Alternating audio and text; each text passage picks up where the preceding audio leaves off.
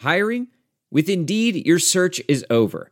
If you need to hire, you need Indeed. Indeed is your matching and hiring platform with over 350 million global monthly visitors, according to Indeed data, and a matching engine that helps you find quality candidates fast. Ditch the busy work. Use Indeed for scheduling, screening, and messaging so you can connect with candidates faster. Listeners of this show will get a $75 sponsored job credit to get your jobs more visibility at Indeed.com/match. Just go to Indeed.com/match right now and support our show by saying you heard about Indeed on this podcast. Indeed.com/match. Terms and conditions apply. Need to hire? You need Indeed.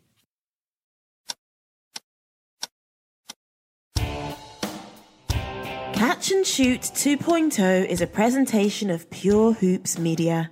Catch and Shoot 2.0 goes well with both red and white and is perfect with the workout of your choice. Our hosts are Aaron Berlin, a former Kansas Jayhawk who believes the Orlando Magic will win the championship. Eventually. His partner is Otto Strong, a man who has covered the NBA since before Dennis Rodman got his first tattoo. Fellas? Special thanks to Darlene, and with that said, Catch and Shoot 2.0 is back for another week, and before we get too far, I want to go ahead and welcome in my partner in crime. His name is Otto Strong. Otto, it's certainly been an eventful week in basketball, and we're going to talk all about it today, but how are things going for you, my man? Pretty good. Can't complain. I enjoyed watching the Celtics Lakers on the weekend, and we'll get into that. And let's see, Luka is back, in action. So that was good to see for the home fans here in the DFW area. And do you know what else happened in the state of Texas earlier this week, or I guess the end of last week, Otto? Do you know what that was? This is not professional basketball, but it is at the college game. Oh, yes, yes. Yes. Okay. All right. Okay. So, Kansas, your Jayhawks came down. My Jayhawks went into Waco, Texas, and destroyed the Baylor Bears. Yeah, they destroyed a little bit hard. It was a 3-point win, but on college game day, an 11 a.m. start, they won. Otto, they did it. And roll in all of your glory, man. You're just. Every team you touch, everything you touch turns to gold. I'm just saying, my Chiefs won a championship. Maybe my Jayhawks will win their first one since 2008. So exactly. But that was certainly a good game to watch, and probably college basketball's finest moment this season. We can talk about that at a later date. But we use the word eventful off the top because I think everybody yesterday was still kind of gripping with what has gone on. With Kobe Bryant, and kind of, it still feels like we're living in this alternate universe. It still doesn't feel right. And yesterday was his memorial service, 224. Not only was it the date of the memorial, but it also represented, Gianna's number 2 and then Kobe's number 24. Otto, this was a powerful moment. It was impactful on so many different levels. And let's just start with the moment, and then we'll kind of get into the speakers. But how did you react to this? Look, I really didn't know what to expect going into it. I mean, I knew it was going to be, you felt like it was going to be emotional. It felt like it was going to be a tearjerker, but I was not really prepared for the depth of information and stories that I heard. I mean, every person who spoke, and they were all outstanding, and we'll kind of break that down a little bit. But at each turn, there was new information that I heard, things that I'd never heard before, and it was just so revelatory that it made what was an emotional, heart-wrenching time. At the same time, there were light moments, and you can appreciate the man and Gianna as well. Your thoughts on that?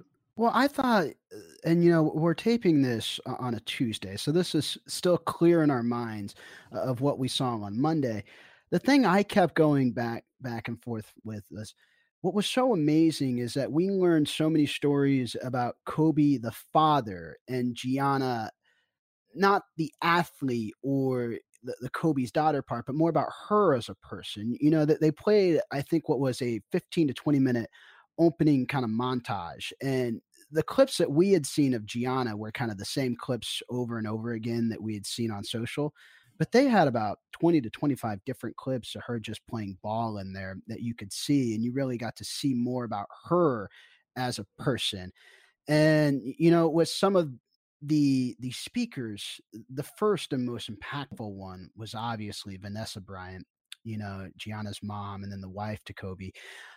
Just the way that she stepped to the podium and composed herself, I don't know how she was even able to get anything out. I mean, that was one of the strongest performances I've seen in a long time. It was as though she had, if you watch, she had that, kind of took that breath Yeah. and then just stepped out there and then just kind of, ascended to another level, because, that I can't even imagine, having to, horrible enough to have to, do something like this to honor your husband in this way. But no one ever thinks that, you'd also have to talk about your child. Just totally gut wrenching. And watching, people were hanging on every word. You notice how silent the arena was. I mean, there are 20,000 people in there, if not more, and it just you could hear a pin drop when she was talking. Yeah, and the thing that I kept going back and forth was she referenced so many personal things that I think that we just think about on a daily basis. When your parents watch you get married, and she mentioned that she's not going to be able to tell her daughter how beautiful she is on her wedding day, or she spoke about her being in student council and just kind of the swag that she had as at a person. I thought those were all just great moments to learn about who Gianna was as a person outside of the pictures that we had seen, of her wearing the Yukon beanie, or just playing ball with her dad and things like that. And then from the other speakers that we got to learn from, about the relationships that Shaq mentioned with Kobe, and, kind of that story that he told about Kobe not passing one day. His teammates went to Shaq and he goes, "Hey, can you get Kobe to pass the ball?" And he went to Kobe that day, and Kobe goes, "There's no I in team, but there is a me." And so, it was moments like that that kind of uplifted you. And it shed some light on relationships that I think that we'd always wanted to know about, specifically the ones with MJ, the ones with Shaq, and Rob Pelinka, who's now the president of the Lakers too. Right, right. You hit the nail on the head. Like, with respect to MJ, back in the day, I think we all wondered what it would look like behind the curtain if we ever got to peek and get a sense of what was actually going on. And I don't think anybody, 10, 15, 20 years ago thought that this would be the way in which we would learn about these things. But unfortunately, it was the vehicle. But to hear MJ talk about, getting calls from Kobe at, at 2 or 3 in the morning, Yeah. was, Asking about defense on how to teach Gianna. How great was that? that was amazing. And just kind of, MJ putting himself out there. I mean, the whole crying Jordan. I was Um, gonna say, you know, what did you think about just seeing emotion from Michael Jordan? We talked offline about this, but we don't get to see MJ a lot. Even at All Star Weekend this past weekend in Chicago, he was probably in the city, but we never saw him publicly. And then to see him step to the podium, and before he kind of broke down and he had a hard time just getting through that speech, but just seeing the tears stream down from his eyes. We all know MJ the competitor, but nobody had probably ever really seen MJ that heartfelt and that open before. no, definitely not. I mean, I was just fixed on the screen. I watched the whole ceremony twice, and that's the second time around. I watched with my wife, and she went and looked back at her, and she was just like kind of mouth agape and just kind of stunned at like what she was seeing, because she too, knew him as, the goat, the guy who was just, emotionless from that standpoint, throughout his career. At least that's how we in the public kind of saw him. But saw a different side of MJ. I, Um, I I thought it was really interesting, the moment where he mentions that he felt like Kobe was a little brother to him, and kind of the nuisance of one educating a younger brother and kind of then turning it more into heartfelt and being proud of what he became in the league. I never thought of MJ and Kobe in that regard. I always thought of them as competitors. And, the longer you cover this league and the longer you're around it, you do realize that these guys talk a lot and they are friends. And I'm not talking so much about the relationship of MJ and Kobe, just players in general. They do frequently talk to each other, and a lot of them are friends outside of what you believe. But I never thought of that relationship between those two. Well, think about it this way. You have, if for those of you who have, siblings, older or younger, or cousins or friends that are so close that they feel like brothers, when you are, I can only imagine, when you are a player of that caliber, who better would be able to understand and relate to what you're going through or what you have gone through? And I could, when thinking about it in those contexts, in that context, I could definitely see how, the sibling brother, little brother, big brother thing would come into effect with regard to those two, with regard to Shaq and Kobe, and on down the line as it refers to with regard to players today. Yeah, and there's a 15-year difference between the two. But what did you think about Jordan kind of making light of himself? He mentioned the crying meme that is so popular on Twitter and social in general. But for him in that moment, so eulogies like this are always supposed to be a celebration of someone's life. And the thing that they'll teach you whenever you're giving some kind of a public testament in front of someone is that you need to be strong, you need to be confident, especially in a eulogy, because you're uplifting everybody else that's in attendance. Jordan was having trouble just getting through that, and you could really feel that he was struggling. And then the moment he made that joke, it was like everybody else in the arena was uplifted, Yeah. and it was a fantastic moment from him. Yeah.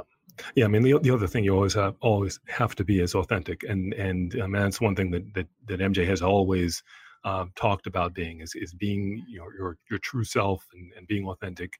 And he just went with the only thing I could say, not having spoken to him or just kind of analyzing what I saw. I mean, he went with what he felt from his heart. At least that's how it seemed to me.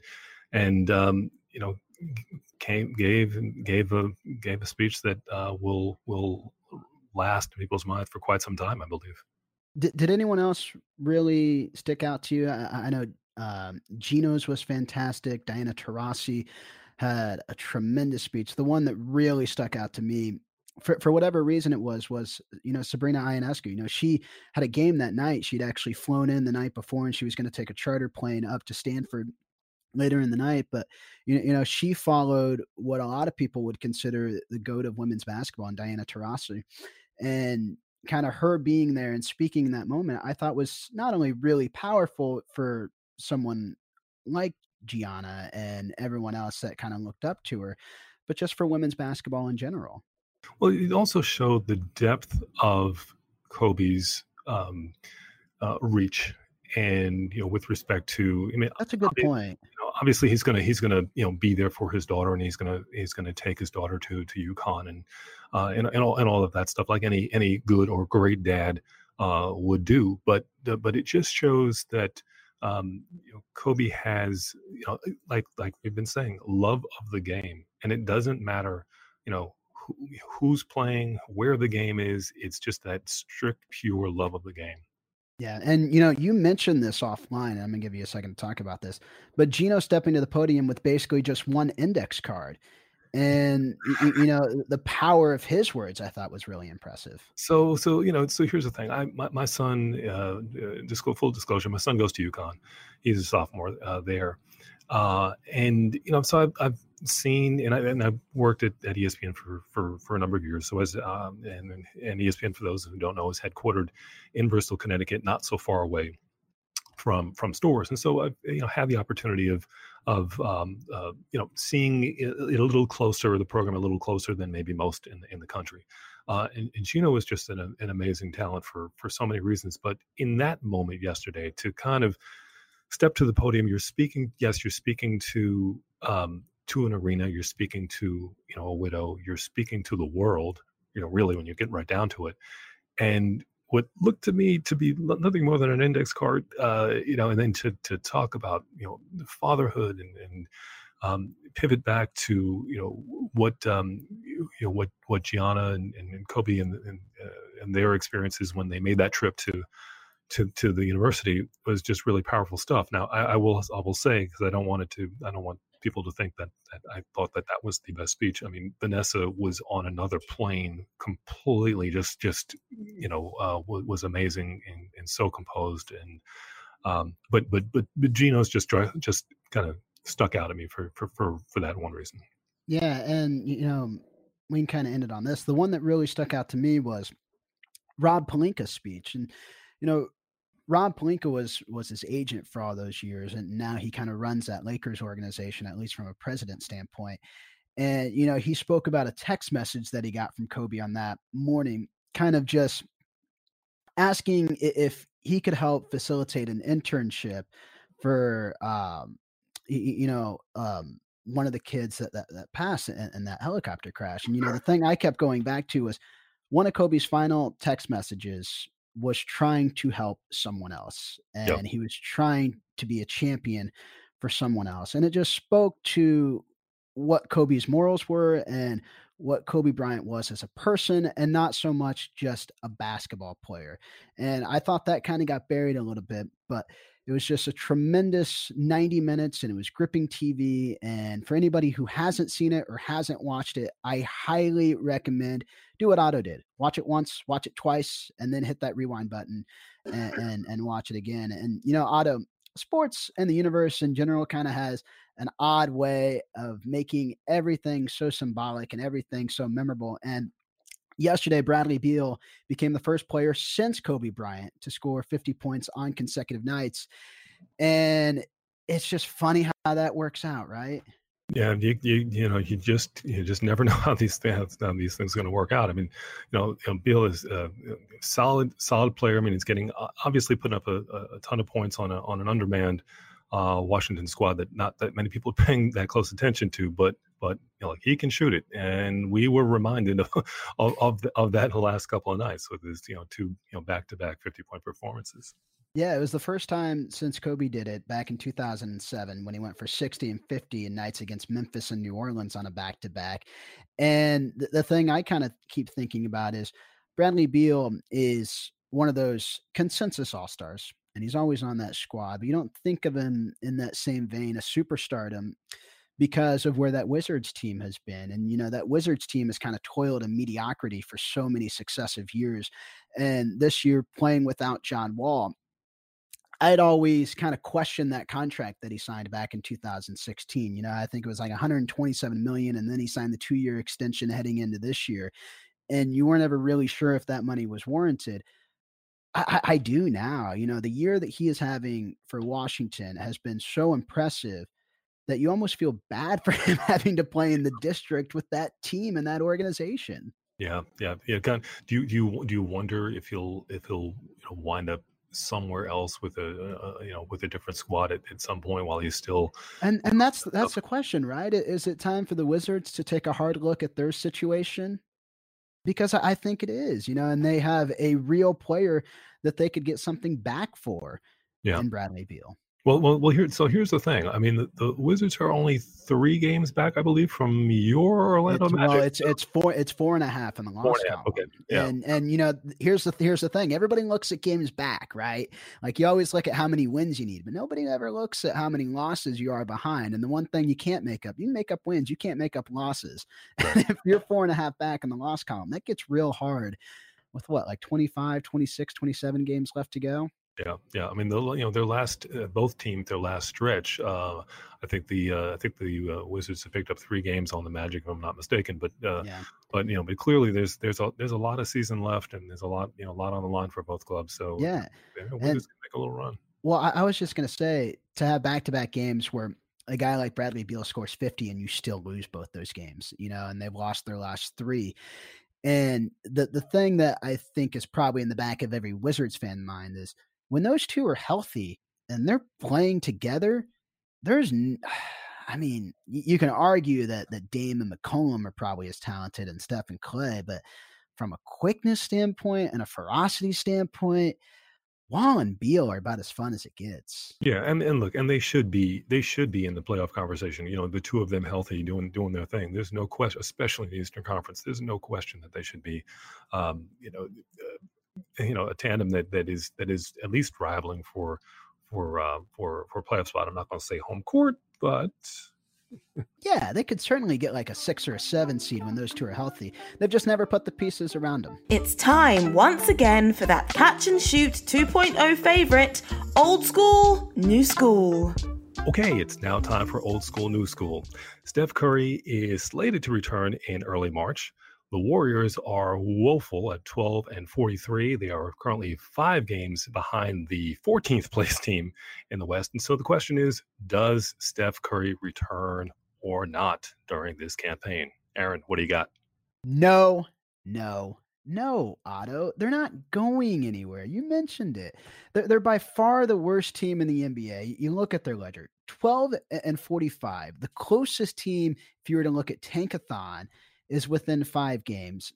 There's no reason for him to come back. And I know the typical thing is if you're healthy, you should play. There's people spending money to go watch you, and especially a star like Steph Curry, he should be playing night in and night out.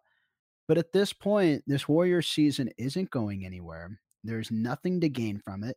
And the Warriors have far bigger things at play. This is a team that, for the last few years, and really the last 5, have made deep runs in the playoffs. And, for them, it's more important for them to angle for the highest lottery odds in hopes that they can obtain the number 1 pick to help maybe even if you take the number 1 pick or if you acquire the number 1 pick and then you trade back for multiple assets to help build a team around Steph, Clay, and I guess if they're going to run with Andrew Wiggins is probably their 4th best option outside of Draymond, then for him to play 15 to 20 meaningless games this year.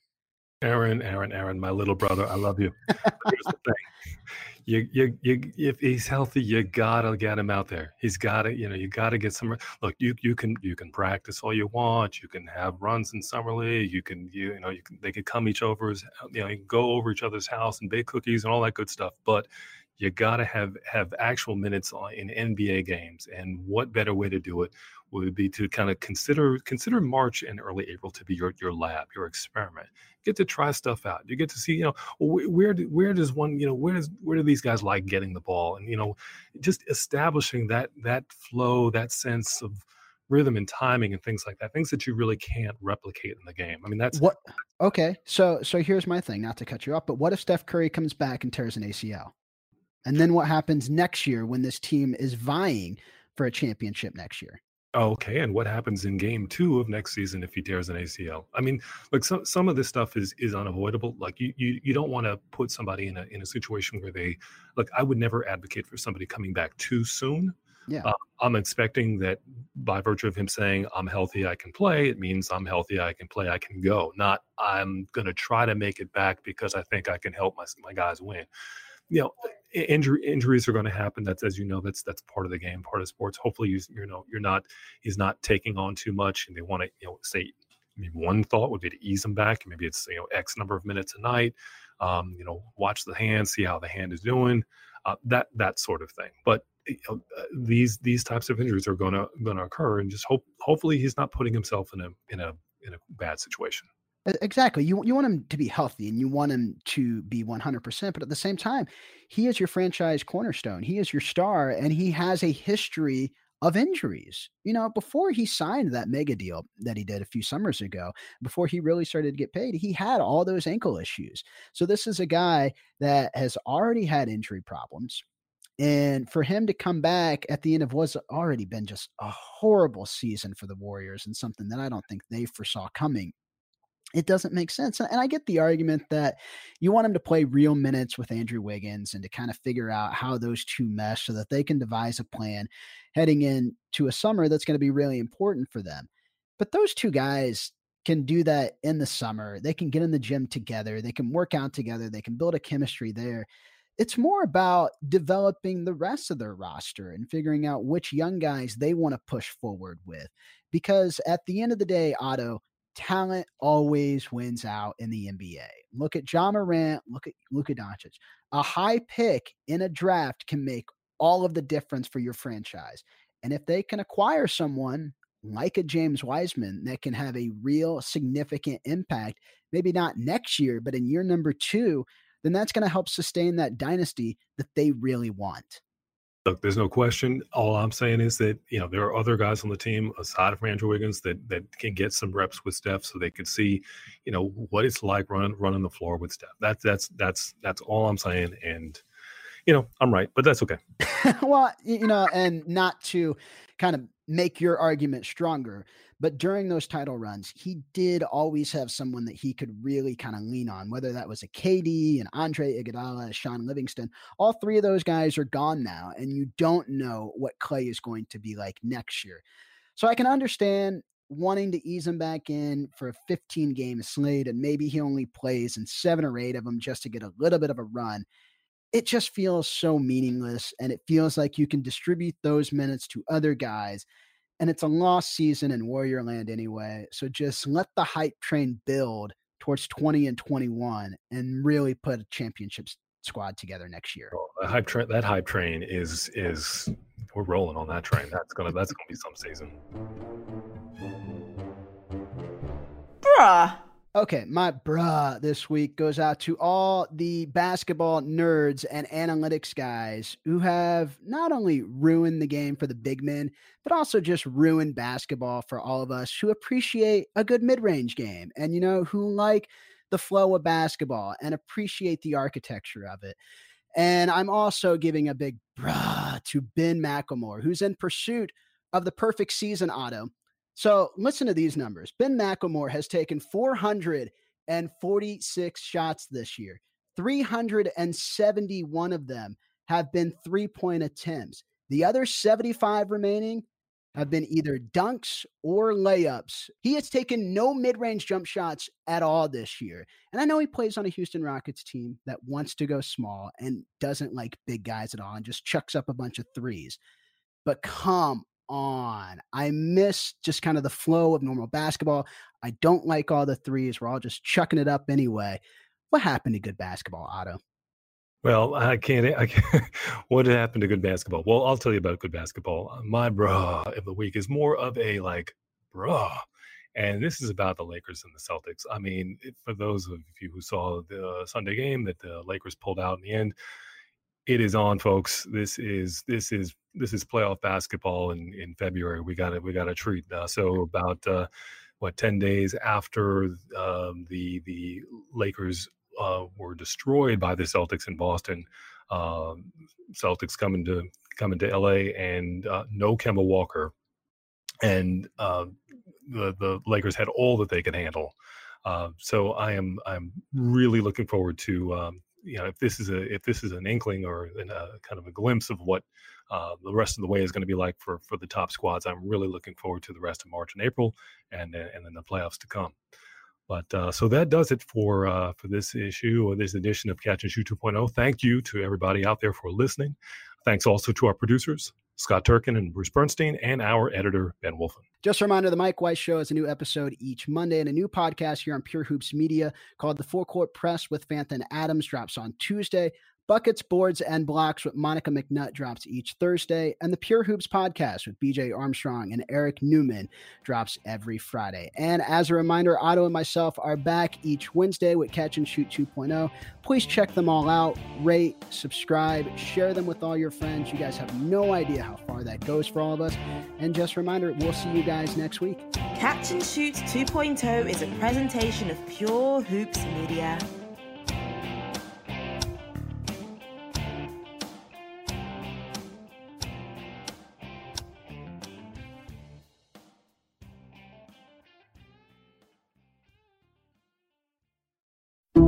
Some people just know the best rate for you is a rate based on you with Allstate. Not one based on Carol. She's more focused on hitting a high note than the car in front of her.